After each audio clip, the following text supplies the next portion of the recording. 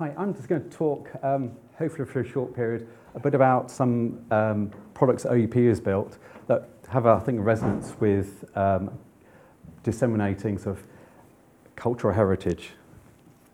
But as usual, we have to say a bit about where we're from. So I'm from OUP, which is, as you probably know, Department of the University. We've been publishing books and stuff since 1478.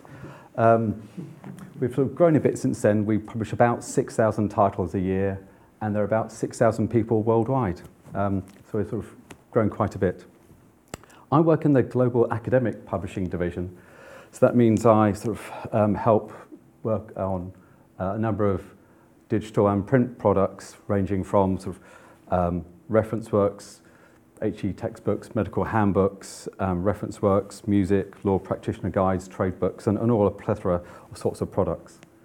And actually digital is becoming a bigger and bigger component of those products. I'm going to show you just a sample of some of the products, but the key thing here is that we're publishing more and more digital products. Some of those are going online first, so it's not just slapping up sort of book content, putting it in the digital form. It's books and journals and apps, ebooks and CD-ROMs. We still publish a few CD-ROMs because people still buy them. It's quite amazing.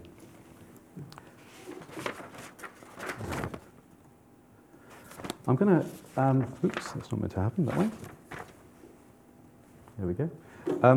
I'll just pick two examples of products that we've worked on. Hopefully they have a resonance with you guys here. The first one is the OED, which you may know has been published over a number of years. And the key thing here is, in the late 80s, there was a decision to actually tag the content. So tag it electronically in HTML-like tags. And that allowed the lexicographers to actually edit the content on screen as well. That has amazing foresight, because actually tagging that stuff electronically has allowed us to analyse, process and manipulate that text in many ways that you just couldn't do on paper, and also many ways that wouldn't have been envisaged in 1987 that happened, or in the following years.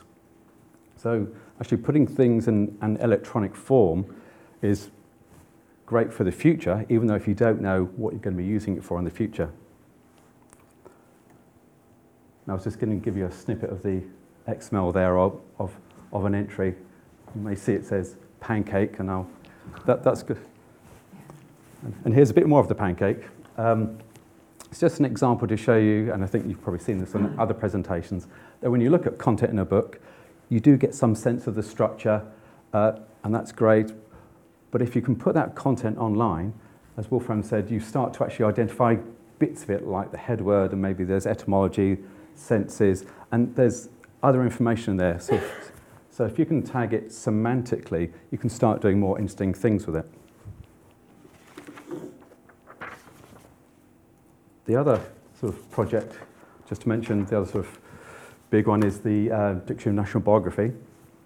And in, I think, 1993, there was a decision made to run a project to rewrite or revise all the articles that are in the old print edition, plus add lots of new articles. And while we're at it, add images. I think we added about 10,000 images, add lots of extra metadata, and that's probably a theme that I'll come back to, because that metadata allows all sorts of other functionality that you'll see in sort of a lot of online products today. So again, having the foresight to tag the stuff, and we designed the tagging scheme in 1995, 9 years before it was published, was actually really important. And I suppose I'm saying this because I was involved in designing the tagging scheme. What was really interesting was we had to predict how that content was going to be used. I think we got a lot of things right, but actually the content then got used in new and different ways that we couldn't predict. So the key thing is tag it, do as much semantic enrichment or semantic tagging as you can, but then other people are going to do wonderful and new and different things with your content, so you can't predict. But actually make that content available to people. That's just an example of one of the articles. So just thinking about some of the things that we've learnt from building online products at OUP, and in my division, depending how you count it, it's more than 50 online products. one of the key things is, who's going to actually be using the stuff? So it may seem really obvious, but sometimes you have to remind people not to go away and do wonderful things with the technology. You have to step back and say, what does your reader actually want to do with this stuff? So work out who your reader is, then go and ask them. Again, that seems blindingly obvious, but you can see there's always a tendency for people to rush ahead and do things without doing sufficient research. And one of the things we learned on the D&B is that build a prototype, try experimenting, get feedback from people. And that's, I think, one of the, mottos of the modern web is try things out and experiment. Now, when we did the D&B, it took, probably 3 or 4 months to build a prototype, and we ran the prototype for quite a while. But experimentation on the web now, may take, a few days to build something and you get feedback really quickly. Other times you may do some A/B testing that you tweak something really quick and get feedback within, if you Google, it's within minutes, but for us it's still probably days and weeks and months. But the point there is test your assumptions. Make sure you've got them right, especially before you invest loads of time and effort into it. And one last point I'll just pick up there. Be where your users are. And by that I mean, not everyone uses the web in the same way. If you're in India, maybe people have sort of skipped desktops and they're all on handheld devices. And so you've got a population of more than 1 billion. Not all have devices, but they're skipping desktops. So don't obsess too much about the normal website. You've got to think about how people are going to access that content. So key stuff to think about, metadata, metadata, metadata. That's the key to it all. I would say put it in XML because I've been working with it on and off since 95. We put lots of images online in a lot of our products, but if you don't have the information, as long as you've got the license or the rights to do it, it really kills you. So make sure you've got all that information. And think about not just the user, but how they're going to use it, and not just on that product. So I've got a little cute phrase here that no data set is an island. People use your content, that's great, but they'll want to see how does it relate to this thing over there, or actually what's the connection with this thing over there. So you have to start building connections.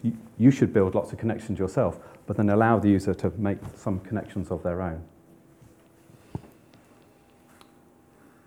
So just a few thoughts and trends, the things that I noticed things are happening now. Obviously, social media has come along, and I think the key thing there is, again, be where users are. So actually think about how they're going to access data, how they'll comment on it, and they'll want to contribute to it. They'll be using all these different devices.